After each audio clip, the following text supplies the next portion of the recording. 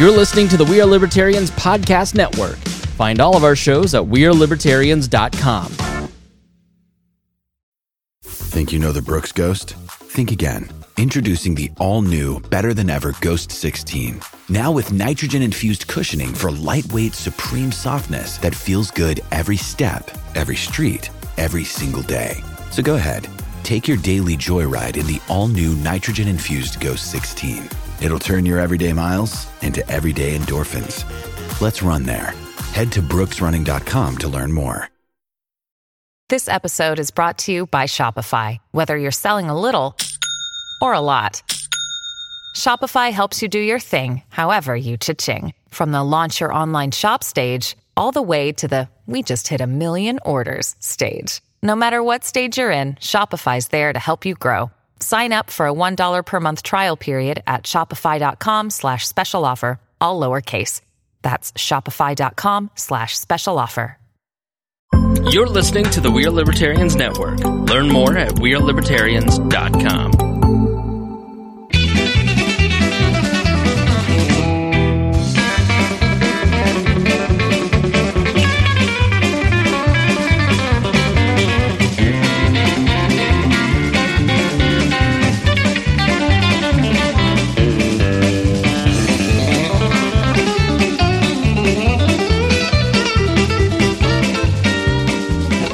Welcome to the Boss Hog of Liberty podcast. This is episode number 325, my God, of East Central's favorite podcast. Jeremiah Morrill, executive video producer, audio engineer.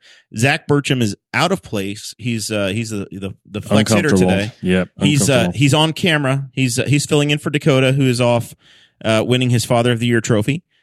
So we have called up from the bullpen Sarah Potter Morrill. Welcome. Thank you. Woo, woo. Doing a great job. We're on the line now. It's her first day of real training with the slightly new and revised and updated setup. It's a little easier now, isn't it? Yeah, a lot easier. A lot easier. No, you don't have to constantly create a new string of reference characters and drag them across and whatever else happens. Flipping switches. I mean, I like the fun of trying to get all the little bar at the bottom changed and everything. I mean, it was the panic. It was real, but it was pure stress and panic. I mean, there's to start nothing every like episode. just a shot of adrenaline right in the middle of your Thursday night. So our guest tonight is going to be the one and only Chris Wheeler. He's made the long journey over here halfway to Dayton. all the way from Pittsburgh, Childhood hometown of Jeff Gordon. The in between age there. Yeah, they claim him, but he sure as heck ain't from there. On account of the number of teeth he has, you can prove it. Those are my people, man. I'm the only person that lives on the course at Pittsburgh National Golf Club Golf Club, Country Club, and Day Spa. And Day Spa. It's a beautiful 9-hole facility. What kind of services do they provide? Only the best. There's a bottle of lotion. Can you walk across some hot coals at the Day Spa? No. We keep that for the men's retreat. All right. This show is about our lives in rural Indiana. We're here to push your boundaries and make you think as individuals. Sometimes we'll provoke you. Other times we'll make you laugh. But hopefully you'll always learn something new. What did we do? We did 15, 20 minutes on Patreon a moment ago.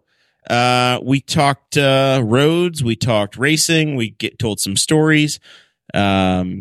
I don't know. Is there anything else of note there, Zach? It was worth it. It was a good conversation. I can't even remember what we talked about. I've already blacked it out. You've been drinking heavily. Yeah. He's all hopped up on the root beer. Two root beers in. Fire brewed root beers. If you want access to that extra special sauciness, patreon.com/BossHogOfLiberty, and you can get that emailed directly to you. You get special access to a Facebook group that gets you the show notes each and every week, so you can follow along. If there's any links, if there's any deep dive research that Dakota did, it's all there. Or scroll way back and look for for Dakota's gender reveal, which is one of the funniest videos on the internet. That is Zach's favorite. I still favorite video. I still scroll back and listen to it just for pure amusement. I'm surprised you haven't saved it to your phone yourself. I'll find a way. Put it in Yeah, a I should. Make that your ringtone one day. I should make that his ringtone if he ever called. He never calls me, but it would be pretty funny to.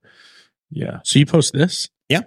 All right. So can we go grammatically correct on it, or do you want to leave it as it is? Because man, I've had so much anxiety since you sent this to me. Because you spelled karting with a C. Right? I just, you know what Like, you said? bro, I'm just like, You said Oh, you said can't. grammatics. I'm like, let me look at this and figure out what he's talking about. And immediately I went to karting. like So a cart with a C is like the Instacart app. I know. So, okay. Or shopping Momentarily, we're going to say thank you to those that donate $50 or more a month to the show. Christy Avery, our favorite Norwix dealer up in Fort Wayne, Indiana. John Phillips of Andy Moore Buick GMC and Fishers. So if you need a sweet, sweet ride, GMC or Buick or a fine used car, go see John. He's the sales manager down there. Tell him about Boss Hog and Jeremiah, and he'll hook you up. And then Anthony Meyer, who is he plays part support for Zach Bertram. Yep. He identifies parts so I can chase down people who damage my car. So I did that for fun, Chris. Okay. I saw it on the drive here. And I did it because it's like ketchup, right? Nobody can decide how the hell you spell ketchup. I get it. There's Karting only is the one same way, thing. No, there's Karting, only one way to people- spell it. I realize I was in a go-kart when I was 5 years old too. So this was just to see if we could stir some controversy. I was up. like, dude, my anxiety on the way here with traffic was like, He spelled it Pigeon Forge go-karting. That's what he spelled it. I was going to say, where's the one place you might be able to find it spelled with a C? I'm like, Branson. yeah, yeah. Places where the carts are next to a Carts building where you are can us. see Jesus Yeah. singing, the bears dancing. that's for championship. Those are the championship carts. Oh. Championship cars. My normal Dakota, my normal co-host Dakota. I think it was a 10.2 beer across the road here, so we're going to slur our words as we get going. The first time we had Kyle Robbins on, who's a Silver Crown driver, and now he's got his Rahal Letterman career, Rahal Letterman Lanigan career, brought to you by MyJack. He said USAC. It wasn't USAC. He just spelled it out. The USIC cars. Oh. Yeah. It was fun. And then we've made fun of him for 4 years over it now. So That's Robin Miller's. That was his second favorite, most derogatory 4-letter word in his alphabet. USAC. That's a fact. We did a roast for Uncle Bobby years ago when I was at Bell Helmets. We sponsored, Platinum sponsored this event downtown at the Stutz, and these guys got up there and just roasted Uncle Bobby. I mean, it'd be so hard to find good material on Uncle Bobby. I mean, very difficult. well, and it just got after Uncle it. Bobby is Bobby Unser. Bobby Unser. For those that are The uninitiated. man invented everything. He invented air. He invented Yeah, aerodynamics. yeah. He invented stagger. It was a little bit of turkey talk. Yeah, I mean, constantly. And so, but Robin said he was telling a story about something in the USEC days, and he goes, such and such in USEC, my second favorite 4-letter word and the one that means the worst or something like that. I'm like, this guy's such a legend. Almost wore my Robert Miller for President t-shirt. So you had some involvement and met my wife before I did. Way before, bro. Way early. Way before. Way early when you were karting with a K. Karting with a K. Yeah. Out here at Newcastle. Long time ago, man. Like even before Newcastle opened, we were racing with the SIRA, so the Southern Indiana Racing Association. You look like a Southerner. Yeah, totes. I'm from North Long Beach, California. But man, like Still exchange those Christmas years cards with were- Snoop Dogg? that was forever ago. Yeah, dude, me and Snoop Double G, we're good. We used to run a street racing series, man. Like before Newcastle was around, we literally would run 16 to 17 races a year in towns just like Newcastle, where we're at right here, where we would shut down the downtown And you go to and we'd run a street You race. ever Just heard build of a track. Goodland, Indiana, Goodland slaps. or Clinton, Indiana. Oh, I know Clinton. They paint their curbs You'll like Italians. like Linton. We Yeah. had a Oh. race in Linton, Indiana, as well. We did. That's when that's the one where your parents. my mom got injured. So That's where your parents did the Flip Cup Nationals. Oh, Clinton, Indiana was like the Long Beach or the Nashville. And then they said, no, we're going to build Road America at Newcastle. Yeah, so when Mark Dismore and his family, put that together, it changed karting. It changed the future of karting in the Midwest. Because the Midwest was known for the dirty guys, the street racers. Man, we were rough. Like we'd run for decent money every week. Somebody'd put up money for a win here, money for a win there, but like you won the race or you came back with a broken bone. Like it was Sketchtown, and I did not know they street raced go-karts. oh, dude, Yep. it's so legit. I want to see it. That sounds awesome. Anybody get a chance In the early 90s, my parents came and visited Indiana trying to decide. They were GM transfers, trying to decide where they're going to live. And I think they were in Richmond. This is probably 93. And there was a street race in Richmond. Straw bales as barriers. Dude, it was hay bales and snow fencing. We didn't have the Tech Pro barriers. I mean, I'm already like visualizing a course in downtown Newcastle, and we could have a pretty sick one. At the next station identification, I'm going to show you a video. And for those of you that are listening that have never heard of this, if you go to YouTube after the show's over, do not leave us. And Mike Burrell, Burrell, Goodland Grand Prix onboard. Search that one. That's a race I was in with Mike years ago. Heck, nowadays it's probably 15 years ago. It's a really cool onboard of just showing you what Goodland was like, and then a very close call when it all ended. But wild, I mean, that's what we did though. And then we got to Newcastle and it really changed, and a lot of us had to just get better. You went from the short tracks to the high speed technical. Yeah, I mean, the technical side of it, right? It was so different, and like we had to make our program better. And a guy named Mike Gotti, who's now lead carbon technician and does the body fits and all the repairs at Sam Schmidt's IndyCar team. He ran the team. He owned it. It was OMG, Audi Motorsports Group, man. Where we had factory support from Margay chassis in St. Louis and Lakitis engines over in Illinois. And I remember we had to deal with like Impact Racing at the time with Bill Simpson, and we were the first team in the Midwest to have like full custom kitted karting suits, man. Like we looked so good. Meanwhile, I just had the orange cone special from Comet Kart Sales here in Greenfield. As everybody had at one point. Yes. And it was not a fire suit. It was no, and that's a big thing. Yeah.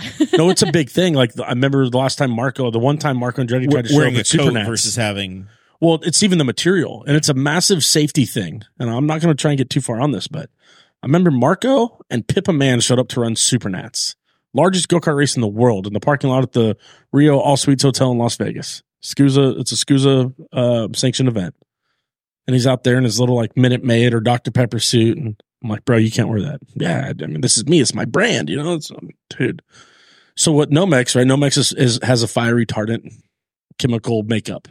And we wear the Nomex underwear, the Nomex suit. The suit's multiple layers. The threads are made of certain things. That is to protect you in a race car where there's a fuel tank that you are strapped into. In a cart with a K, we are strapped to nothing. Road rash. And the seat is what is holding you. Yeah, there. you're in the seat in your That's hands, right? And the pressure on your inside knees on that fuel tank. Yes. And honestly, if you get launched with a Nomex suit, it becomes like grip tape on the asphalt.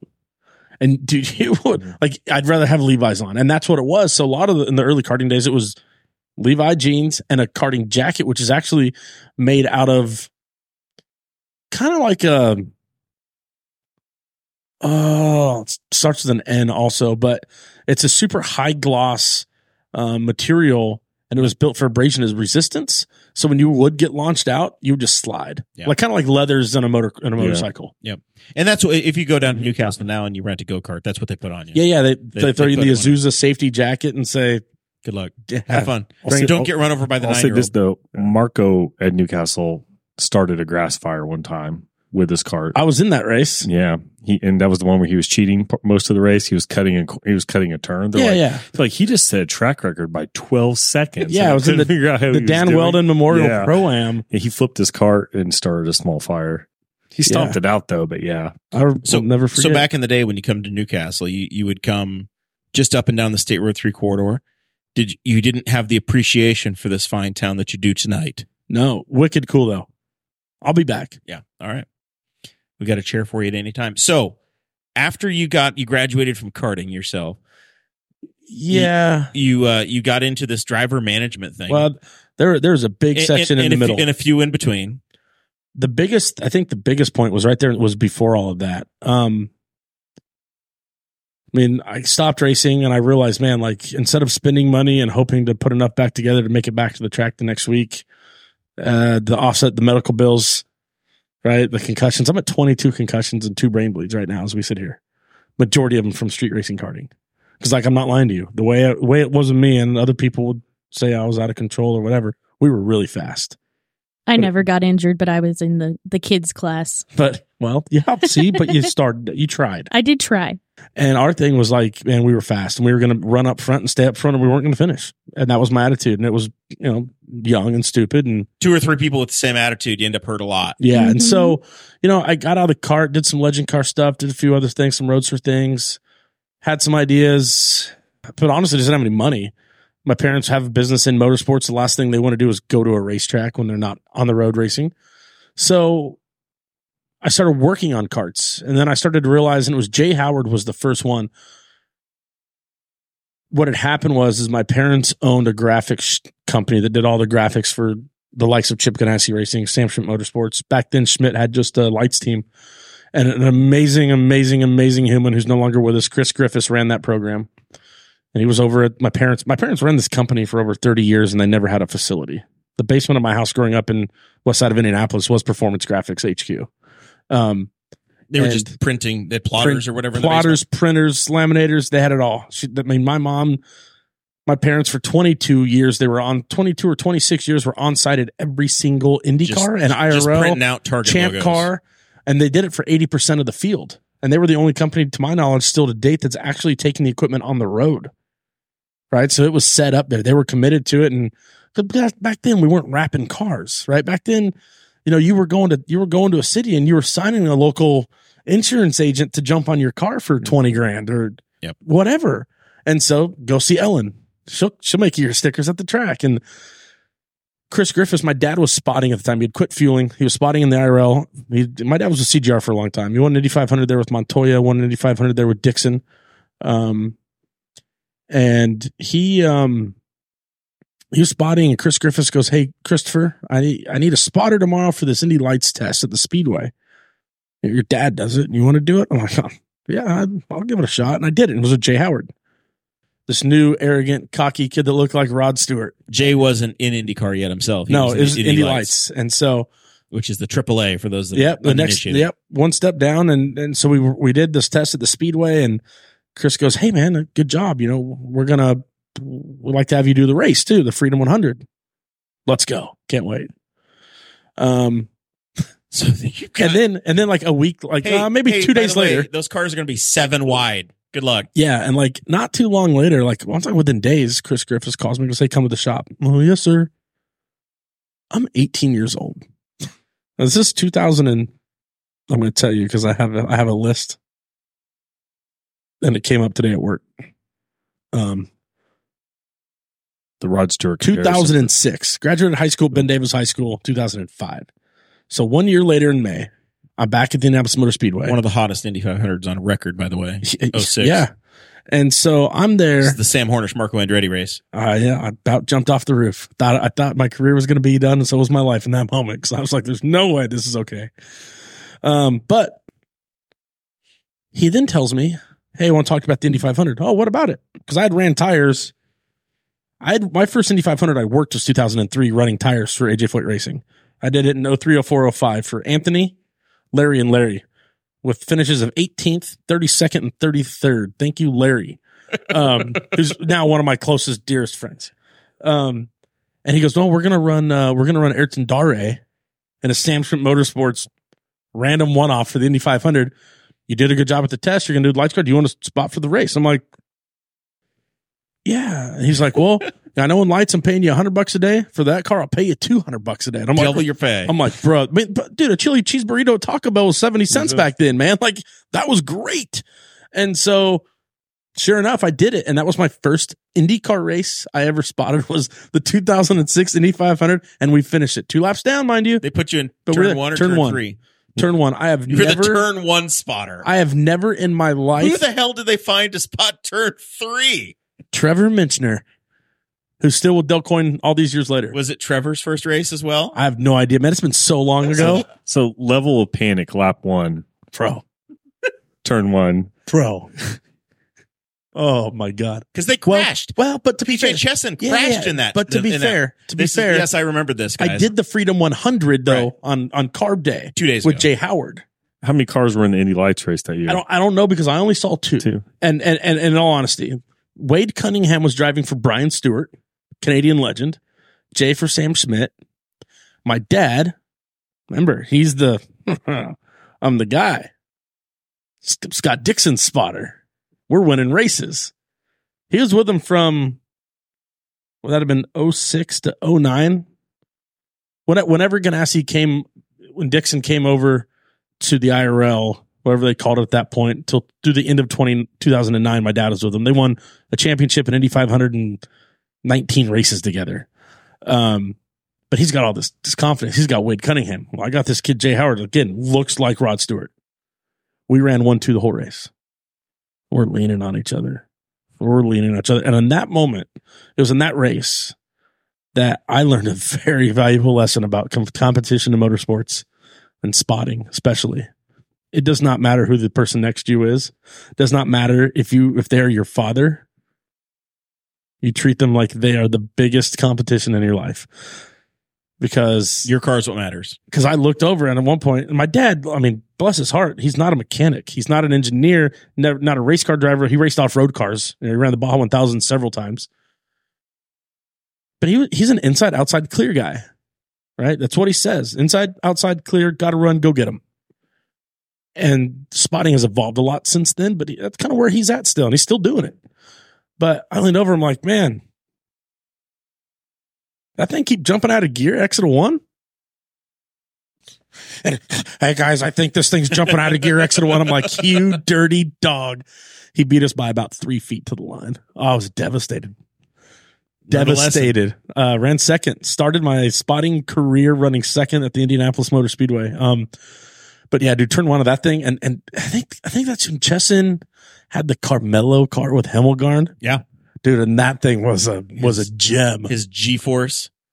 Yeah, but they did not make it out of turn 2. I was sitting in the infield of turn 2 that weekend. I think they crashed center exit.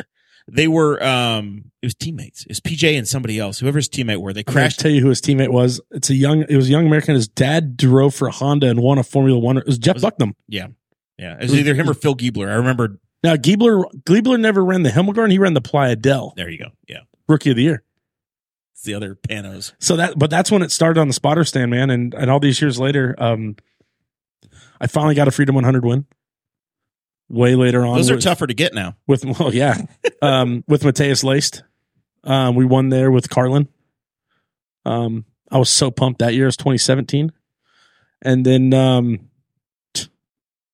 best finish at the 500, albeit I've done about everything I could, and the people I've been with have done everything they could, is second. 2022 with the Pato Award. Close. Very close. Oh, it still burns, but it burned us all. But hey, you know what the cool part is? That day for Chip Ganassi Racing helped pave the way, and that's where I'm at now. And like, man, it's good, right? Like, you can't complain about that coming off this year. But so then we get to COVID, man. Like, I'm struggling with my concussions for a long time. I think we've talked about this before. And 2019, I didn't spot at all. I'm still at Bell Helmets, and I'm trying to get my brain right, and just trying to really. So you've had enough concussions to be a subject matter expert for Bell Helmets to put you to work. Yeah, no, and I ended up running everything for motorsports in North, South, Central America, New Zealand for Bell. Started in 2016, took it over. It was me, right, and Kyle Kitzman, the CEO, and he slowly let me build my group, and then I moved, opened a facility in Speedway, Indiana. Then we opened one in Charlotte, and for some of the last projects I did. But I took that whole year off from spotting. I didn't want to do it. I was having too much anxiety, stuff like that. I mean, you can only see so many of your friends get killed in a race car. You can only be involved in so much stuff. Losing Dan Weldon was really tough. Great human being, close friend. Losing Justin Wilson, very tough. Very close friend.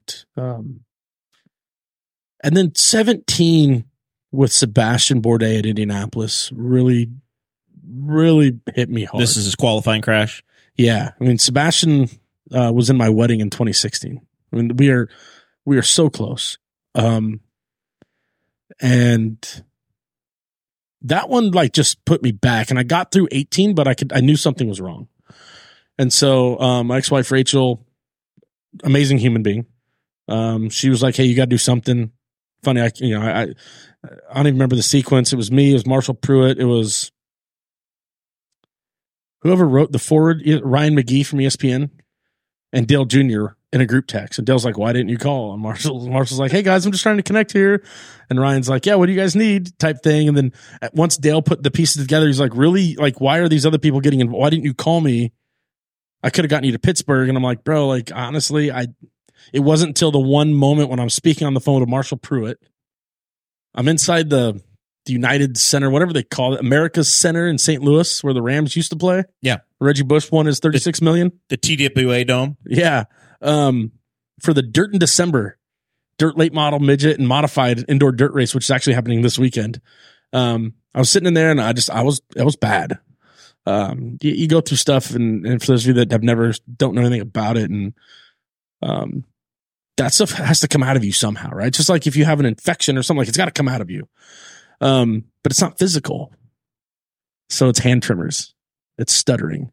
It's absolute pure insomnia. It's mood swings. It's anger outrages. I went to a grocery store one time in 3 years. Didn't know this until reflecting on it with the doctor.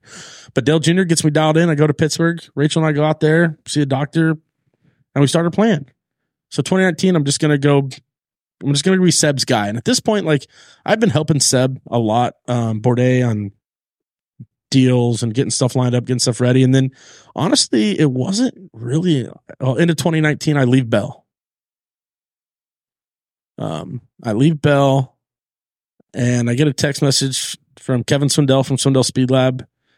He's like, hey man, I don't know if this works or not, but let's just give it a try. And I'm like, I ain't got nothing else to do. Right.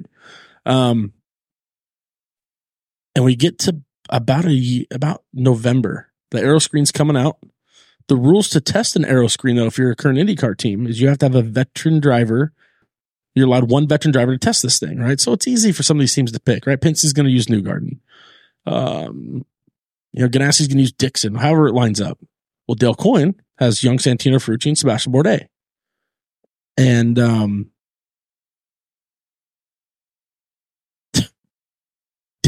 Dale Coyne, at the end of the season, we had gone to Dale for the second straight year saying, hey man, look, we've got 4 offers on the table and they're great. And Dale's like, no, you're my guy. Okay. I mean, Dale, you have the contract. We're just seeing if we can get out of there. You got to ask. And so we asked. You said no. So we go down to Sebring.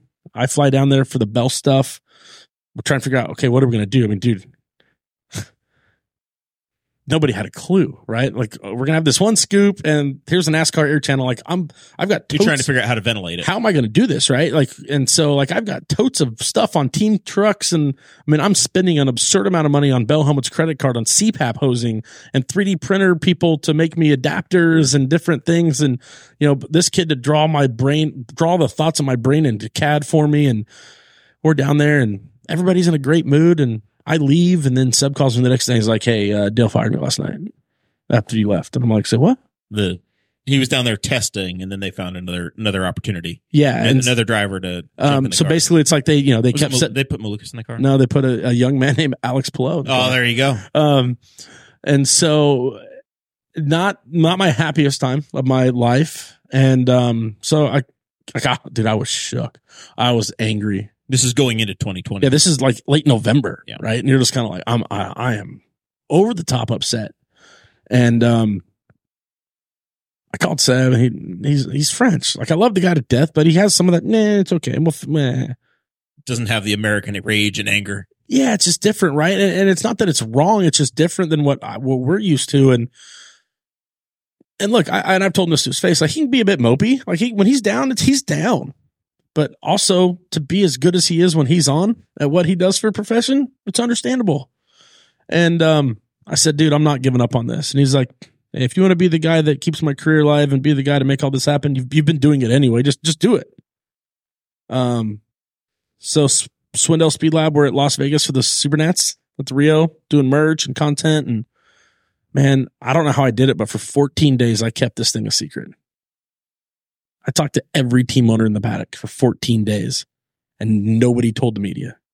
I got Marshall, one of my closest buddies, calling me asking, hey, what's going on here? Hey, what's that? I'm like, yep, good. Everything's great. I'm like, feel bad not telling you, bro, but I can't afford to tell you. Yep.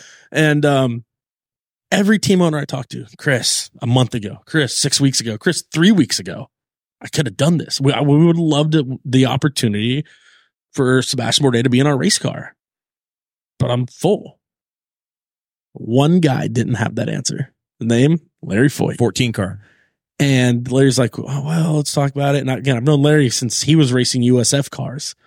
And I said, well, I'll be in Vegas. He goes, well, I'm in Vegas. I said, where are you at? He goes, I'm at the MGM. I said, well, I'm at the Rio. He goes, huh. And I said, I'm not letting you out of it. 12:30, MGM, next to the sports book. So there's the mechanical horse racing. So it's a digital horse sports book. But you remember Bubble Ball? It's like a bubble ball thing, but it's the little, and we're just watching the metal horses go around. You're just watching the metal horses go around, but the race is on the TV, right? Okay. And I said, he goes, how do you know that where that's at? I'm like, don't ask dumb questions here, Foyt. Okay. Just, you know where it's at. There's a bar right next to it. Super dark, low lit, velvet curtains. I'll be there. 12:30. He's like, all right. Tall adults at the table next to you. Yeah. So we get in there, man, and we leave with a 6-race deal. And subs and it leaves with a 6-race deal because that morning he's still Dalton Kellett. So we'd managed. Kellett kind of had a budget. He had most of the budget. Kellett had done a full year the year before, but they weren't sure what was going to happen the next year. Yeah, and it was just one of those things where not everything. I got to move, man. My lower back, my butt is numb. Go anywhere you need to go. And so basically, what had happened was, and this was an opportunity for AJ Foyt Racing, right, to really put a champion in the car. Yeah, well, let's really evaluate in a this. developer. Like for people that know, Sebastian Bourdais did 4 straight championships in kart, 4 straight in kart for Newman Haas. Then he went to Formula One for Toro Rosso. Yeah, and then blew up 17 of 21 motors. Yeah, one in a Dale Coyne car, which only Justin Wilson had done. But then went to the Peugeot factory. Yeah, he was a factory WEC driver program. So he's like. Sebastian is a legend, dude, and he's a person that he's an interesting personality, but he had ever since the like reunification, the collapse of kart, had kind of struggled to get a ride deserving of his talents. In IndyCar, he never really had gotten it, and that was the disappointing part for how that went down in 19 was those deserving rides. Like we had found ourselves in a position in a market where experience outweighed youth and budget, right? Like there were some teams with funded programs, championship caliber programs calling. Yeah. You could get hired, but the timing didn't work. But the timing just didn't work. And it was like, man, it's unfortunate. At this point, 4 years in rearview mirror, can you tell us what cars might have been available? No. Still a secret. Still can't. But they were good. And, but you look at it now and you go back to that time, I guess, and earlier that morning, Seb's like, yeah, I don't have a lot of faith in that. He's still kind of moping around in St. Pete, just kind of figured it out. Like at the end of the day, like Sebastian Bourdais didn't need to go to work. He's done fine. He's going to be okay. Great wife, 2 amazing kids. Just keep getting older every day. You know, his daughter's off at Ballet Academy in Asheville, I think, and his son Alex is doing great in like theater stuff down Tampa St. Pete and also video production schooling, like as a 12-year-old, right? Like the kid's killing it. He wrote a song about a girlfriend, about heartbreak. I'm like, bro, like, okay, you're K Jonas Brothers. And, but I mean, he didn't need to go racing. The problem with guys like Sebastian Bourdais is the only thing they've ever wanted to do is go racing, right? That's their biggest fault. And so, he wanted to keep going, but Mustang Sampling had left Action Express with the new incoming DPI sports car in IMSA. These are not IndyCar teams. Sports car IMSA side program. So we are transitioning the top level of IMSA racing to a new chassis, a new class called DPI, and which is basically a universal chassis between the U.S. and Europe. Not yet. That's our current one. Okay. Yeah, this is the one before They're that. Trying to move that way though. Yeah, it's where we're headed or what we're doing. And basically, Action Express Racing had gone from 2 cars to 1 car, and Seb had always had like the endurance rounds, the 24, those types of things with Action Express and the Mustang Sampling car. Well, Mustang Sampling and Christian Fittipaldi was kind of the liaison on it, took that to John Church Motorsports out of Minnesota and JDC. They called Seb. You're not doing anything. Yeah. Would you come drive our car full time at IMSA? And he's like, I want to. I love JDC. They're great people. Do you ever get back? Right? Here's the question. Yeah. It doesn't matter if you're 20, 30, but especially when you're 40. Yeah. do you come back? And this is what Elio Castroneves dealt with. This is what exactly Ryan Briscoe went over to drive a sports car for let's talk about that, right? Like Ryan Briscoe, one of the most talented people to ever drive a race car. Like truly, does he have the results in the championships? No. But when it came to raw talent, the guy was incredible. Elio Castroneves, right? 4-time Don't even. Just please continue. Multi-time Indianapolis 500 champion. Because the other winner would be even worse. So I don't want to. Love the guy. No, I love the quirkiness of sports on that. But it's one of those things where like, do I come back? And he's like, man, I'm going to take it. I have to take it. Take it. So he takes it. So 7 hours later, I managed to piece together a 6-race schedule that doesn't conflict with it. So we get down to St. Pete, and the world stops. Oh, now we have to redo the entire calendar again, bro. And it ended up with only one race. He basically did the Grand Prix, right? No, he did. Yeah, sorry, it was like 2 or 3. It was the last 3 races. Yeah, and it was all because of Leader Circle, right? Because they needed to get the car in money. And so I'll never forget those St. Pete. He had to beat Marco. Like that's what it came down to. Marco versus Bourdais, Andretti versus Foyt. Tied in the points, whoever beats who. And to be fair, to give Marco Andretti credit, dude was running like 8, digging. The best street race performance he's had in a very long time. And Sato got him over in like 5-6 and just what I'm hearing buried is that him. You were responsible for ending Marco Andretti's IndyCar career. No. You got Sebastian on the grid, and then he beat Marco, and then Marco never went full-time again. You know? After you got him knocked out of the point. I will accept all the thank yous and blessings. Without that, would we have Marco Andretti the SRX champion? No. See? No. You changed his life. See? Got his first championship and race win in 14 years. You probably, if we follow this logic, you're the reason why Gainbridge is now in NASCAR. I really don't want to take credit for that either. And and Andretti Global has moved to NASCAR and has got their little portion of Spire. So all because Chris Wheeler wouldn't let it go in Vegas. Yeah. But that year we were able to lock in at Road America. Larry Foyt and I got together. One of the coolest stories of my life. At this point, I'm playing a lot of Call of Duty with a lot of my friends. The Oliver Askew's. Oliver Askew, Kyle Kirkwood were on my couch and spare bedroom for over 10 years anytime they were in Indiana until they both made it to IndyCar. Even during the COVID thing, Oliver Askew has a job. He has an apartment in Carmel. I have a garage. He doesn't. So what does he do? He goes to his trainers at St. Vincent's, whoever they were. They loaded up a U-Haul full of gym equipment, and he shows up at my house. Hey, bro, didn't think you'd mind, but I need a gym for COVID. Every day the kid's in there at my garage at 8 a.m. just turning up the tunes. And so what did the neighbors think? Oh well, we just moved in. Oh, this is great. You've just got these young men showing up in your garage. We had just moved in like 2 weeks. Okay, we closed 2 weeks before the world stopped pretty much. Like, Hank got everything moved. And like that May, the world still closed. I had David Hunt and the Mac Daddies in my backyard, and I had 75 people in my yard. And it's like, you want to wear a mask? Wear a mask. You don't want to wear a mask? Don't wear a mask. I don't care. There's 450 cold beers sitting in this horse trough over here. There's a bartender. I was flat topping and smoking salmon. I mean, we had the, I don't care. I need you guys all in my life party. Yeah. And my neighbors, like half of them were there drinking beers and half of them were like reporting us to local authorities. So as we're getting through all this, playing a lot of Call of Duty.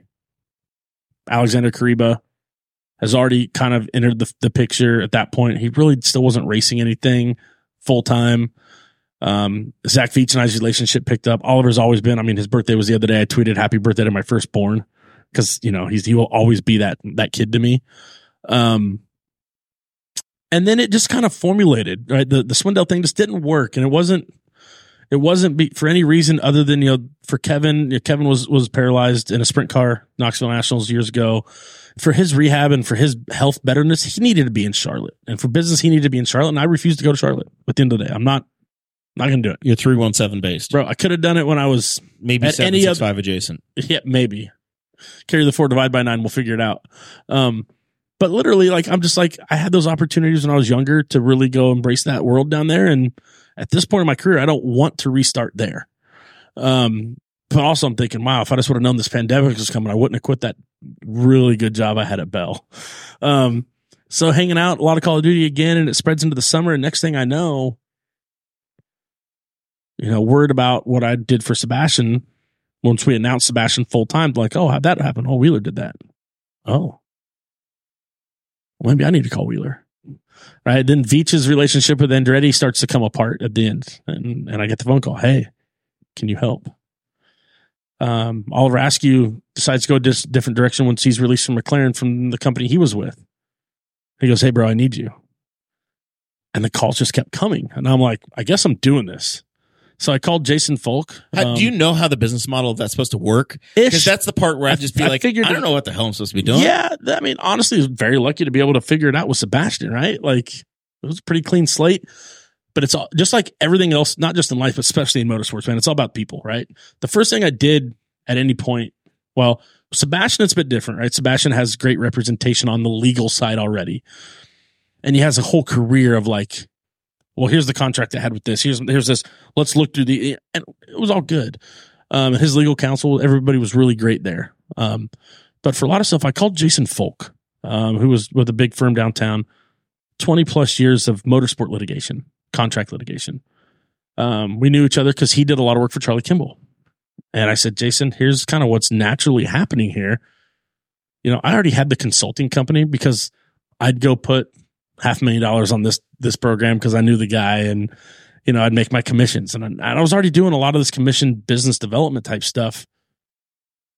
But the driver thing was different, and so it just took off, man. And we had Veach, and we had Askew, and we had Kriba, and we had Bourdais, and we're doing all these things, and it came down to it, and Chip Ganassi Racing called for Sebastian, and Chip, I'm pretty confident Chip just called Seb and said, hey, we're doing this. It was him or Mike Hole. And that's one of those things where it's like, I'm not getting in the middle of this, right? Like, by the people in the paddock and the deal you're doing that what they're going to put in front of you is going to be right. It's going to be legit, and it's going to be fair. It's not everybody does that.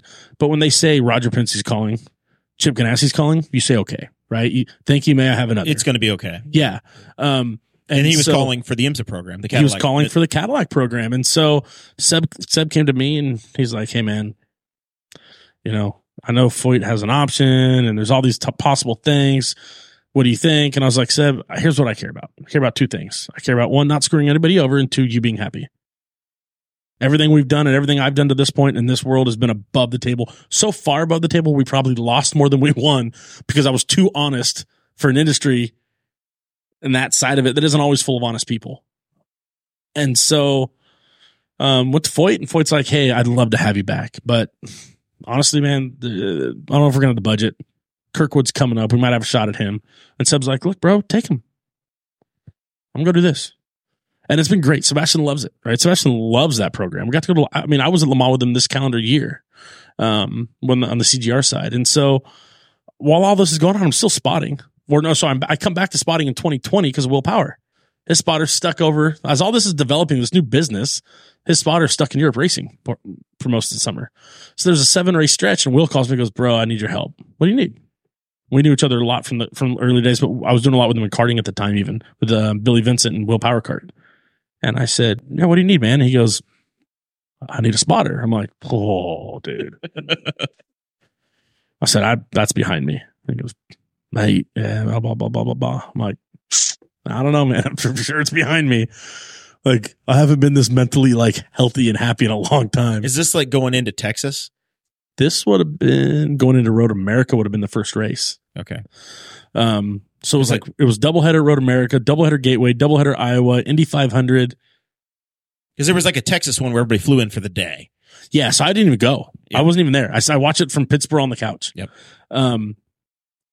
But it was doubleheader at Iowa, doubleheader Gateway, doubleheader Road America, and the Indy 500.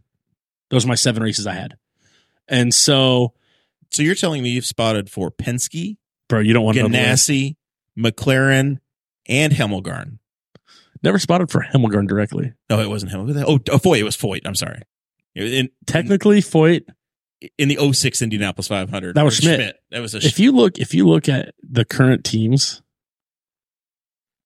have you spotted at Juncos? Well, it depends on how you phrase it. Carlin, Juncos. I mean, I was the first guy Jeff Fickling hired Carlin for the oval development and teaching of their drivers for Indy Lights. So I checked Carlin off the list. Yeah. And carry over Hunkos. Worked with Foyt early on as a tire carrier, but I also spotted for Sebastian that race in St. Pete in 2019, even though I wasn't spotting more. It's St. Pete. Like I said like 7 words. It's fine. Ganassi, CFH, Hartman, Penske, Carpenter. Noed Carpenter Racing. Not yet. Noed Carpenter Racing. Ray Hall. I did a Ray Hall race. The Indy 500 one year with Michel Jourdain Jr. Oh, yeah. When we caught on fire like 4 different times throughout the month in that 4th car hand-me-down pro. It was, oh my goodness. But Michel Jourdain Jr., I've known since I was 6 years old. Like he was so pumped. And Tom Anderson, who's a legend, was running the program. And Tom Anderson's one of those people that, like, you know, when you grow up around it and he's the guy, you have so much respect for him. And Tom Anderson calls you and he only calls you once. I was sitting out the year because we had lost Dan. And I sat it out, and my dad worked for Dan when Dan was killed, and so he won Indy 500 with him that year, and I had no interest in being there, had no interest in doing it, and my dad likes to tell the story differently, where like pretty much like, hey, my old man needs a job because he didn't have anything going on, and so he went to this. I hate this. He went to Coin, replaced me where I quit with Justin Wilson, and they go win Texas. Like, what? You know how many years I've worked my butt off running 19th with Dale Coyne and on is it Ray on an Hall? oval. Is it side by side with Ray Hall for the win? I think. Yeah. Well, Ray Hall touched the wall with like 2 to go or something. Yeah. And like all these years, and Packy shows up his first oval, parks it in Victory Lane. I'm like, come on, man. Clear. And it actually comes down to, it was years later. It was with KVSH at the Milwaukee Mile. July 12th, 2015, that I got my first oval win in IndyCar as a spotter. 2006 Indy 500 to the 2015 Milwaukee Mile is how long it took me to go to Victory Lane on an oval. Did you guys win that by like a lap? At one point, yeah, we lapped the field. Yeah. But so Power calls, I'm like, dude, I'll do it. Whatever. Boy, oh boy, we were good too. We dominated 5 of the 7 races, and just, we had zero luck once you were on pit lane, whether it was just a silly, easily small mistake on a strategy or a fumbled inside front on a stop that mattered. Like, we didn't win a single one.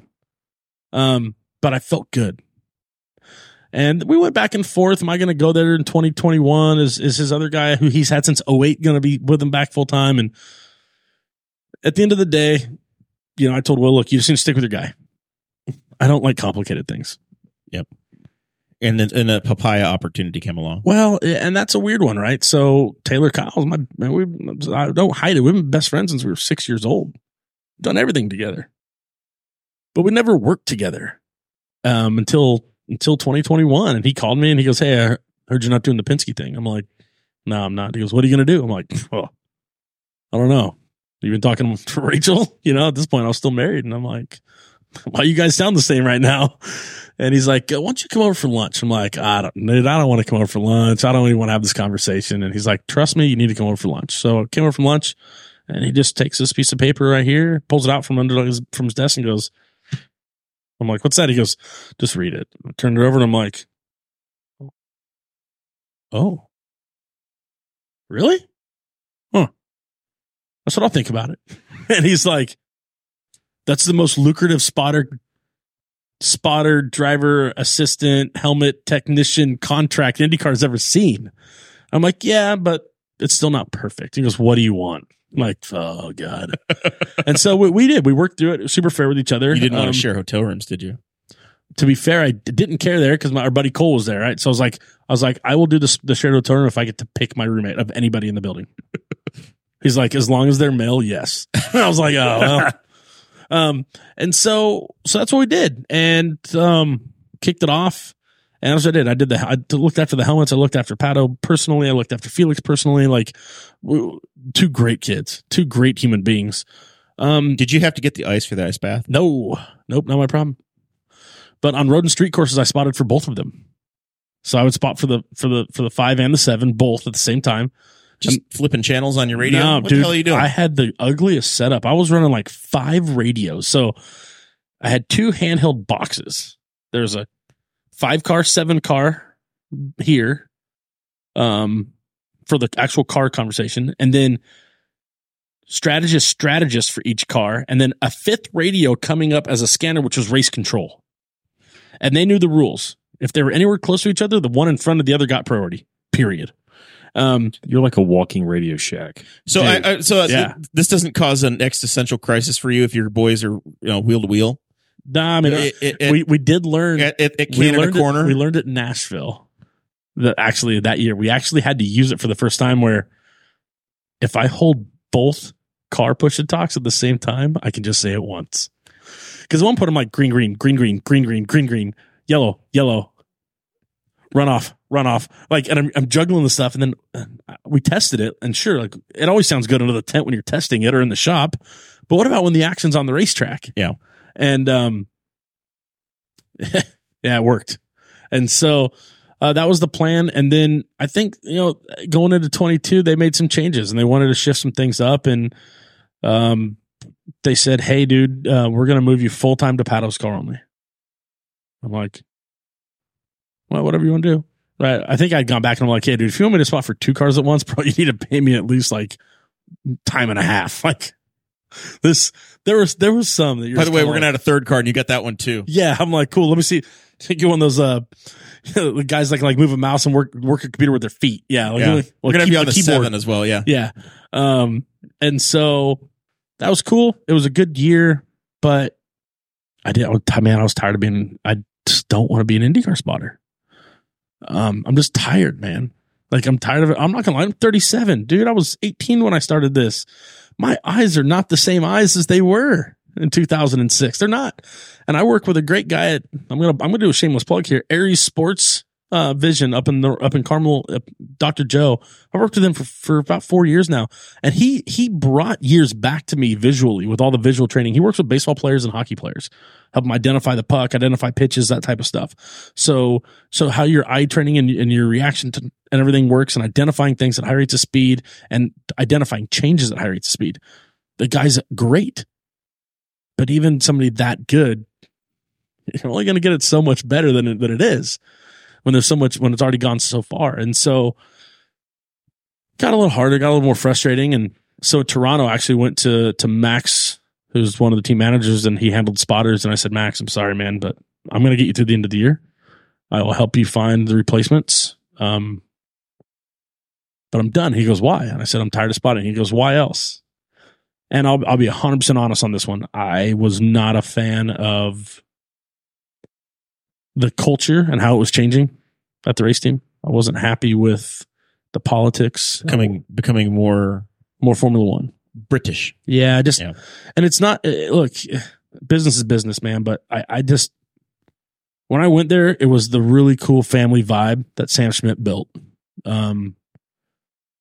I was in that shop for years when I didn't even work there. Like the team party at the end of the year, I was at it every year. I was part of the team without having them paying me for years, and a lot of great friends over there. That's where it all started for me on this realistically in this career journey. But it's not even like we're going through some changes. Like, dude, it's like if we left here and we came back tomorrow and they had put German schmear on your brick, and you're like, that ain't washing off. Like, this is bad different. And so I just didn't want to be a part of it. And I honestly, I just felt like I'm trying to build this business of mine. Everything's above table. And this thing is like just a political circus. I'm out. I can't do it. And that was it. And then not too long later, Taylor calls me up and goes, hey, dude, I left. I'm like, what? You're the president of the company. Where are we going? Well, that was the thing. I left because when I left, I already had another job. It was not Chip Ganassi Racing.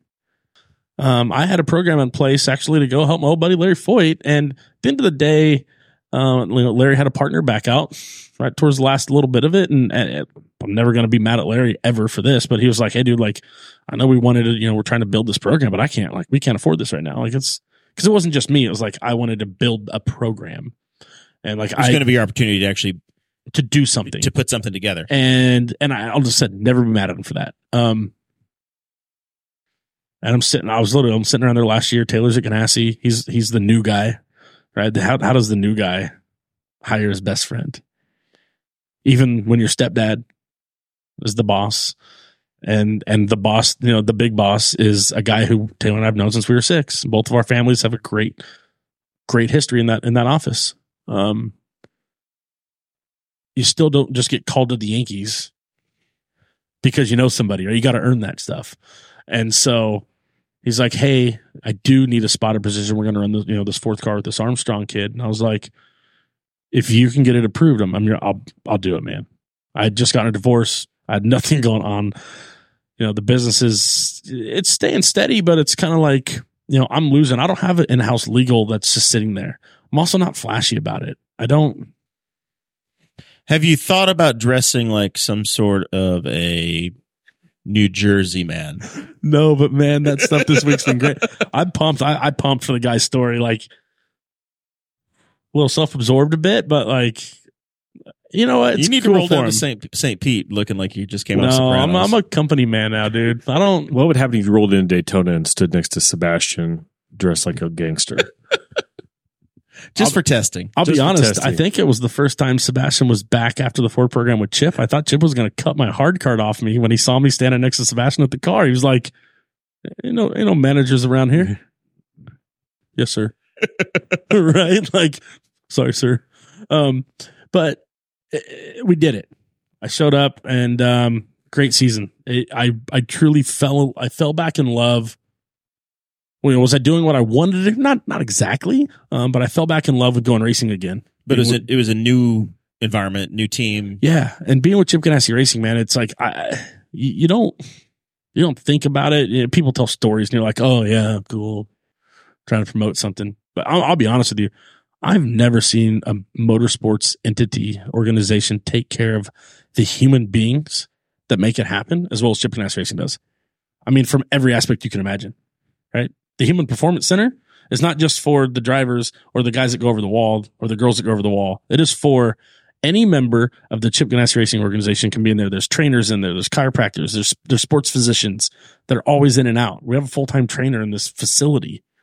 Obviously, I've been using it. But like just that one thing, right? Like they're pushing you to be better. What do you need? And if you need something and it's going to help you be a better version of yourself by doing your job better, by being more efficient, by going faster, let's get together. And if it's what we need, that's what we'll do. And so it's, man, the culture that Chip and Mike, and obviously it starts with Chip, but the culture that from his leadership all the way through Mike, I fell in love with it. Right. And again, we get to the end of the year and it's like, hey, what am I going to do? And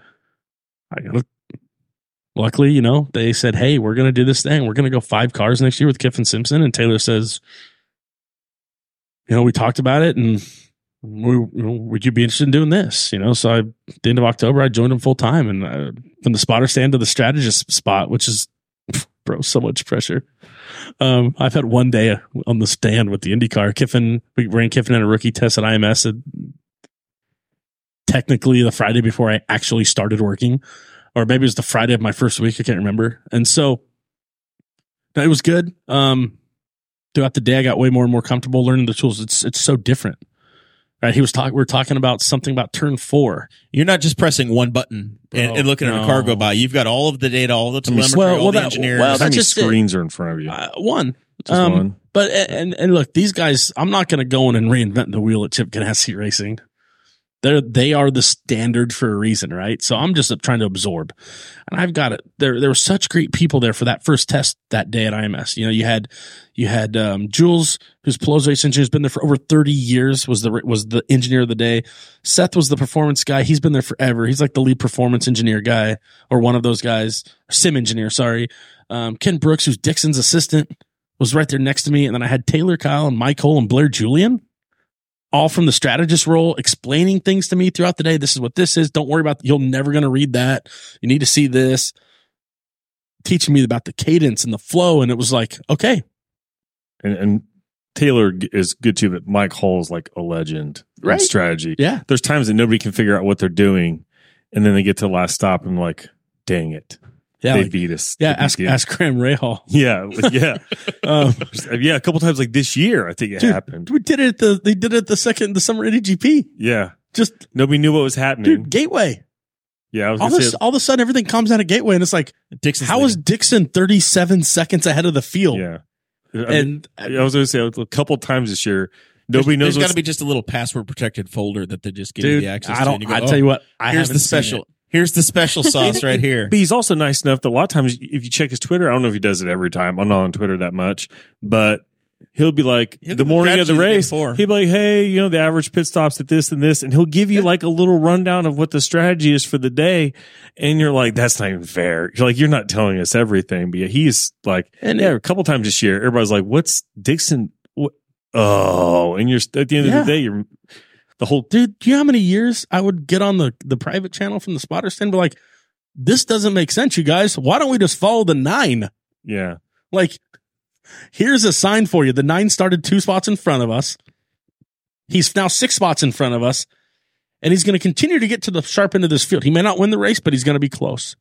And now, so if we would just follow the 9, maybe we don't have the pace, maybe we can't make the fuel mileage, but as long as we just do what they do, we're going to be in a better spot than what we are now. It might be a little short due to a lack of Scott Dixon. He's so good. Doing the things. So good doing the things. I was going to say, you still have to have Scott Dixon doing the things that they have him do, but yeah. So Kiffin Simpson, this is a brand new team, right? The 8th car, the car that you were a part of last year was the Jimmy Johnson car. The 11, yes. That what the 48 to 11. 48 became the 11. So that team has existed 3 or 4 seasons now. Yep. And now this is a fresh start, brand new. I saw build from nothing. I went out and looked at our timing stand today, and it is still being built. Like, I mean, and I'm not going to lie to you, man. Like, this is not. I sit up in the business office. The effort that the people on that shop floor, the coordination, how organized it is. We got back from Laguna, and I'm like, how in the world are they going to literally? It's not like you just, we have spares, but we have spares to go run 4 cars. You can't just take your spares and make a 5th car out of it and not have your spares now, right? Not for 17 races or whatever the hell it's going to be. And so it's a lot. I mean, there's a lot going on in that place. And so, but it's done it's so organized, right? And again, it's just leadership and leadership and leadership all day long. And honestly, people that just show up and they go to work because they want to win and they want to be there. That's the key. So that's the Kiffin Simpson program. That's your weekend job. During the week job, you said you're on the business side. Yeah, I assume that you're responsible for finding more sponsors so they can add the 6th car next year. Yeah, no, I'm not going to say that. I did not say that, world. No, so it's kind of, we're kind of learning a bit as we go on some of it, right? When we put it all together, it was technical business development, right? Which is a lot on the competition side. So you think about the technical aspect of going racing in general. Well, how much money are we spending on paint? Luckily, we have a great program with Sherwin-Williams, so we have a great program there. But if we didn't, then my job would have been to have gone to find a Sherwin-Williams and say, "Hey, we know you don't want to give us cash money to be here, but we have a need for you because we're spending a large amount of money on paint and paint products, or it's sanding discs, or cutting tools, all of those products. It's tools, it's nuts, it's bolts, it's brake cleaner, it's shop towels, all the indirect materials to get the race anything, car. And it could be new. It could be new equipment. It could be new technologies. I can't tell you how many times I was spent pole day in the Ganassi suite because of a Kennametal relationship. Yeah, over the years, and it's those guys would, and those machines are still there today. Yeah, they would, and that little K was on that was my ticket in with Ganassi for many years. But so that's the world, right? And so it's just it's developing. What do we need? Can I make it? Can I save us money? Can I make us more efficient? And can I do something to help the engineers make the race cars go faster? Those are my goals every day when I walk in that shop. I get in my office, but I also have, it's really been fun. I've had a great opportunity to work with the people that are already there on the actual business development side, which is more of the sponsorship, DHLs, PNC, the American Legion, Ridgeline Parkland, I guess. So, the people that are actually doing those and managing those accounts. And it's been really cool because I'm not the college educated business person. I'm not. Everything I know, I've learned from this and my experiences. And we have a lot of really smart people that didn't come from racing. So it's really cool that we've had this really kind of like organic way of, meshing that together. But they're like, hey, why do we do this? Well, I'll explain to you why we do it. And you explain it. And now that person who's in this very important part understands it better. Yep. Now they have the real world. Yeah. And I'm not saying they're not smart by any means. They are. It's so incredibly talented and intelligent people that understand equations and business models and revenue models, things that I literally have to Google half the time. Right. But they're getting to get a little insight on what I've gone through, which helps maybe give a little insight on how we could just be better. But it's fun, man. I didn't expect it.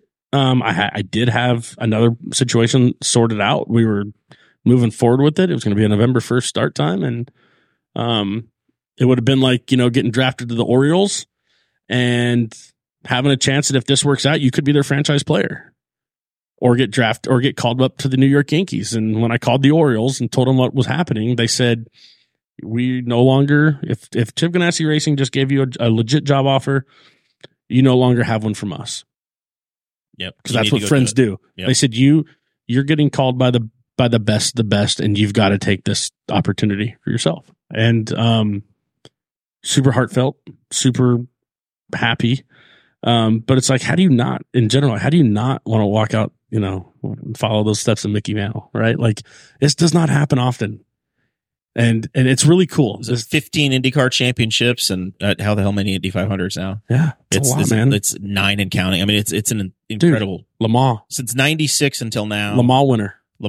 Sarah and I 24 winner. Sarah and I went to the Henry Ford Museum this summer.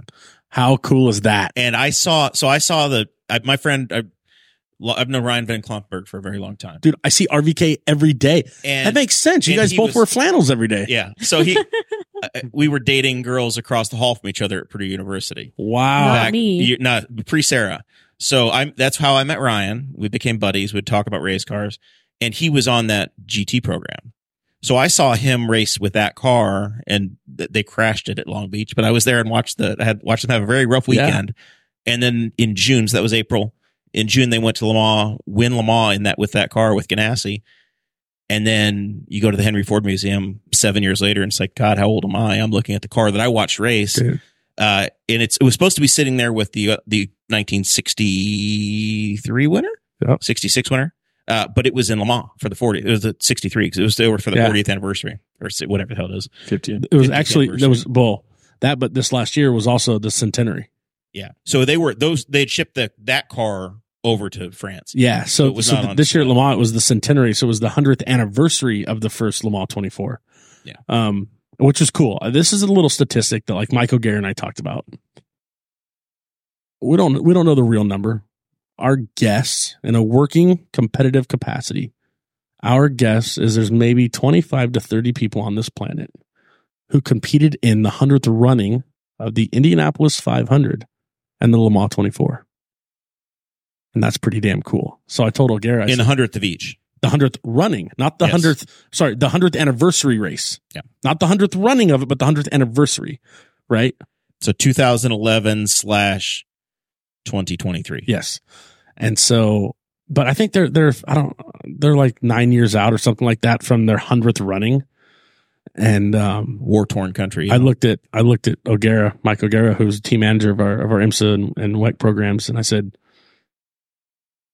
it's your job to make sure we're back here for the 100th running in some capacity, because there's only going to be about 10 of us at that point, right? Like, that's such a small group at that point for all four of those events to just be incredible.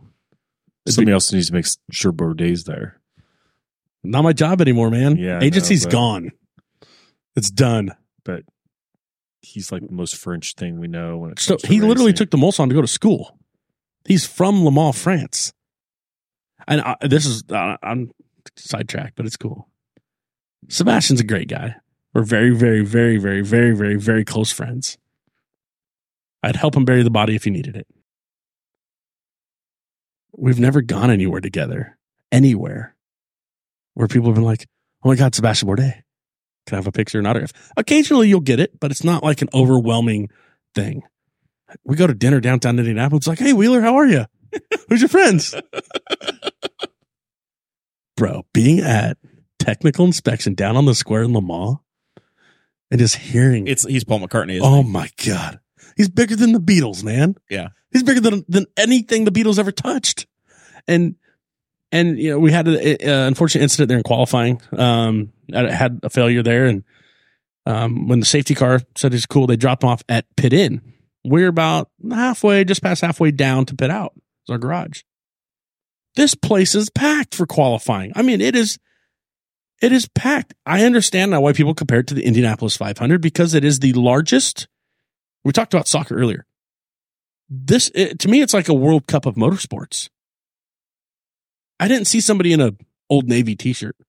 You were wearing a national flag or manufacturer, and they were actually waving the flags and the air horns. And I'm like, this is absolutely incredible. Wouldn't it be exciting to have all those manufacturers at a race? Yeah. And it's a 24-hour. I mean, It's like, so but it's more than that because the race doesn't start till like 2:00 in the afternoon and we're there at 7 a.m. So there's people that like just camped out all over the place. It's insanity. It's a 4-day festival and it's a 30-day hour. Yeah. Or 30-hour day. And so he starts walking back with his helmet in his hands, walking back to the garage. And it gave me vibes of Felipe Massa's final walk at Interlagos in Brazil when his car didn't make it into pit lane. It stopped and he just hopped out and he made that walk. And that place came alive. And they saluted their countryman, their hero, Felipe Massa. Like I have chills and goosebumps right now. And I'm watching it on the monitors in the garage. And I mean, we're panicked. Like, oh my gosh, how bad is this car? Like, we're never going to get out of here. Can we fix it? Like, we don't know anything. And he comes walking back and all you hear is a rumble and a roar. And there was not a single fan in the sold out for qualifying grandstands that was not on their feet and cheering and screaming, Sebastian!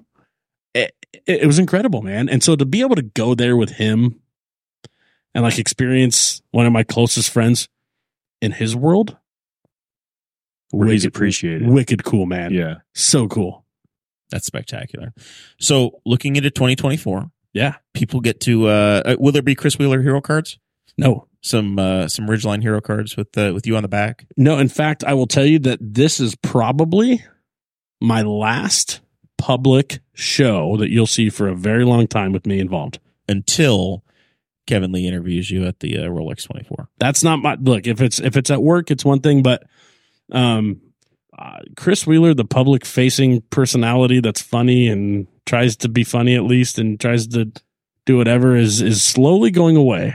And it's honestly, it's the fact that I'm taking on more responsibility than I've ever had. Yep. As a man, as an adult, as a businessman, in my career. And, if I didn't trust you guys, right, and I didn't trust your show and what this was, I probably wouldn't have done it. But I wanted to make sure we got this in before. And, I've got to focus on that, right? And I've got to I've been on a journey, man. It's like for over the last year. Yep. On this real big journey of like really learning more about me. I'm not trying to go like Aaron Rodgers level on you, but like I'm not going into a silencer for 4 days. Like that freaked me out. How quickly could you heal an Achilles though? Probably faster. Yeah. At least I would have played. But I'm on this journey, right? And for a long time, man, like, doing stuff like this and being on this public facing thing and building my own brand when I had my own company and I had reasons, that was important. But now, like, I'm so in love with going to work every day. Like, I truly am. I've never been somebody that wants to wake up at 5:45, 6 a.m. in the morning. I hate the morning. I've never once since I've started showing up to the office and been like, oh, why am I here? Dude, I get there, I'm walking that door just before 7 a.m. and I'm like high-fiving people. They're like, third cup of coffee. I'm like, let's go, Pam. Right? Like, let's get after it today. Let's have ourselves a day. We are Chip Ganassi here. Let's go. Yeah, it's an exciting fresh start. It's so cool, man. And so, yeah, none of that. There'll be none of that. Still, if you're at the racetrack, come say hi. So yeah, we're heading into 2024. I know we just bought our tickets. The Morrill family bought our tickets to come to Milwaukee. Be our first time up there. You've won there before, so I guess that you've got a lot to defend. I've got a box at home. Got about 80 watches at home. Gifts, awards, sponsorship stuff. I wear one. I wear this watch or my Apple Watch. On the back of this watch, none of us can see it in the light right now, but on the back of this watch, it is etched 7/12/2015. The initials SB. Back then, Tag Heuer would give you a watch every time you won a race as a driver, and they would put the date and your initials in it. Because it was my first one on an oval, Sebastian gave it to me for Christmas that year. That's amazing. And it's this or my Apple Watch. That's it. I mean, I don't want to know how much is sitting in this box. That's it. And I love Milwaukee, man. The great land. It's going to be fun. We're making a week of it. Got the full 4-day ticket, bringing the camper, the whole thing. The dogs are going off to doggy daycare. Yeah, I'm excited. It's an overnight stay for them. For 4 days. They're going. They signed up with the Rover. They're going to be Airbnb'd. So we are ready to party at Milwaukee. Here's what I love about Milwaukee and that whole West Atlas corridor. There you go. Oh, and you're going to have your spotted. Yeah. Is that so? In Long Beach, where I'm from, Southern California, every third building is a Catholic church. And the west side of Indianapolis, every third building is a tanning bed or a laundry and tan or a Starbucks. Every third building in West Dallas is a bar. And we won that race in 2015 with KVSH and Jimmy Vassar, the first guy to ever sponsor me when I raced, by the way. And one of my biggest mentors in life, James Sullivan, Sully Sullivan from the Vassar Sullivan is what it is now. And we're pumped. I had shoulder reconstruction surgery Monday morning at 6 a.m. that week. I took the red eye home from Raleigh, North Carolina from a global rallycross race with Vassar Sullivan. Surgery Monday. I was on my meds Monday, Tuesday, Wednesday. And on Thursday, I had to stop taking my pain meds. So you could drive. So I could spot. Because I was eligible for a random from IndyCar. And I can't be under the influence. And so I'm in this brace, right? We win this race. I'm shaking. I'm crying. I've got an audio clip. 8 minutes. It's 8 minutes of our conversations throughout the race. A friend of mine from IMSP knew how important this was to me. She edited up our radio and sent this to me 2 weeks later. Still have it on my phone. I got in tears telling Sebastian, hey, bud, you're going to victory lane. I'm coming to you. You can hear it in my voice. I'm bawling like a child. Get to victory lane. First thing I want to do is grab a Vicodin. He's like, dude, I'm hurting. The stress of my body in those closing 20 laps, excuse me, coupled with everything else, dude, I am hurting. Do you think somebody'd have some water in victory lane? So it started with grabbed a pain pill and a bottle of Fireball and back to the transporter, and we're hanging out. We're vibing, man. Nothing else in the world matters. And Jimmy goes, I got the spot wheels. I'm like, what's that, Uncle Jimmy? And he goes, it's called the fourth base. I'm like, can you buy me dinner first? And he goes, nah, man, it's a bar. I called ahead. Typical towny bar. We're all going to the fourth base this year because I haven't been there since this night. That's the last time I was ever in West Dallas. We get into this place. Best lobster tail, best crab legs, best filet, strongest drinks. And I'm anxious to see if my team, I've been still in team gear, bro. Because changing shirts was so hard for me. Yep. That at this point of the night in the bar, when the bar owner is just go cha-cha-ching, cha-cha-ching. Well, you want another one of these? You want another one of those? Want some more crab legs? Want some more scallops? We're like, how late can we stay? And they're like, gentlemen, we're so proud of you guys. We'll stay as late as you need to. This is Wisconsin. We'd never close if we don't want to. And at some point, they helped me out of my sling. And they had to help me peel, with my arm being like this, peel my shirt off of me. And it got the dude came out of the back with a hammer and nails, 3-inch nails. It's on the wall. Last time I was there, it was on the wall. So I'm really anxious to go back. We'll have to go. We'll go with you. We'll find it. Yeah, we will. We will. Because I was thinking about going up a day early for that one too, just because it's such a cool town, man. The vibe is so wild. A lot of great memories there as a kid. Really good memories. So that's the race. They've also added a race at Thermal, which is not for people like me. Cannot afford. $5,000 for a couple. But Milwaukee it's a Midwest classic. It's back on the calendar. It needs fan support. And that's why the day tickets went on sale. We bought get to tickets. camp really close. I think we're bringing about 8 or 10 people so far. And I'll be honest, like if you want to talk about the history and the lore, look, if we're going to run Milwaukee, it's Labor Day weekend. I want Milwaukee to be back on the weekend after the Indy 500, how it should be in my historical old man brain. But Texas is gone, so now you can. Thank you. But I will say, Detroit is in the way, but we'll deal with that later. Yeah, Detroit. What's really cool though, man, is like a lot of the real racers, legends of the IndyCar. Like we talked about Mike Hull, right? We talked about Jimmy Vasser. Those guys will tell you, out second to Indianapolis, and Milwaukee has it. Like Milwaukee to win at the Milwaukee Mile. It's a 100-year facility as well. Right, we talked about Le Mans. We talked about Indy. To win at the Milwaukee, and it's not easy. It's a road course with 2 left-hand turns. Like there is nothing straightforward about running the Milwaukee Mile. Period. And you get to do 2 cracks at it. Yeah, that's pretty cool. Back to back. That's pretty cool. Doubleheader. All right. We're a little over the time we planned to. Are we? I think. Yeah, we're probably what 90 minutes, 80 minutes, 70 minutes. About 80. Free baseball. Yeah. It's almost the end of a full length movie here. Any final thoughts from you, Sarah? Anything you wanted to bring up? Anything we've forgotten? Anything you want to plug? Nothing I can think of. You did great. Other than happy birthday to my dad. Yeah. It's my dad's birthday. It's his 50th birthday today. Celebrating Congratulations, 50 once Kevin. again. Yeah. He's been doing that longer than you guys have been married. Oh, much longer. You did a great job tonight. Oh, A little. Yeah. Yeah. Every 2 or 3 times a year, she gives Zach a break and he has to go on the main show. Yeah. Go do the big thing. Or disappear. That's if it wasn't for Zach is the glue that holds us together. Legitimately.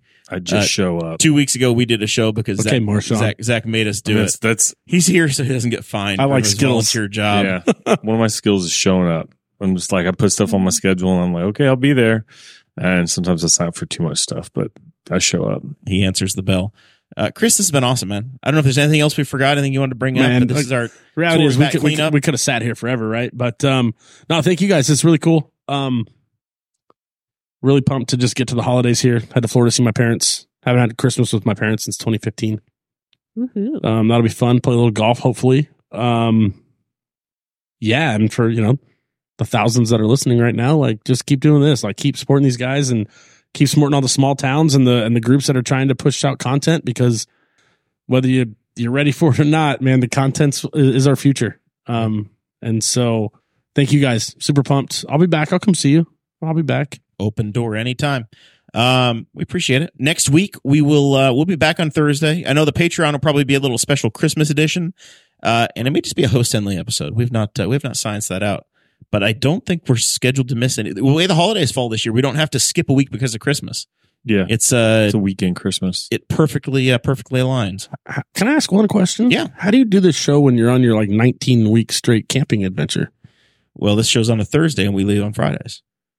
We do Tuesdays during the month of May. Yeah, during the month of May, we generally flex to a Tuesday night because camping pull-ins on Thursday. And on occasion, and you better be careful pulling into that lot. Let me tell you, the first 2 weekends in May we're in lot 2. Yeah, you got to go real slow getting in there. And then only some lot of us.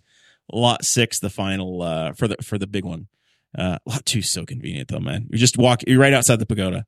I could be to your pit stand in 90 seconds from my camper with fresh beer. Do you want to know the worst part about not having a guy like Bourdais in IndyCar still? It's all those years that I had his second pass for the driver owner lot. And that was the best. It was just like, bloop, I'm just going to pull it. Yep, that's me and my old beater. That's me. Yeah, that's right. Just coming through, parked next to these 3 Mercedes and this Alpha. And the greatest thing at Speedway now is waking up at the track. Yeah. It's so nice that I fought the traffic on Thursday. I'm done. I'm in. I don't have to go anywhere. Yeah. I dig it. You just live there. All right. It's been spectacular. We appreciate it very much. We'll catch y'all next week. See ya.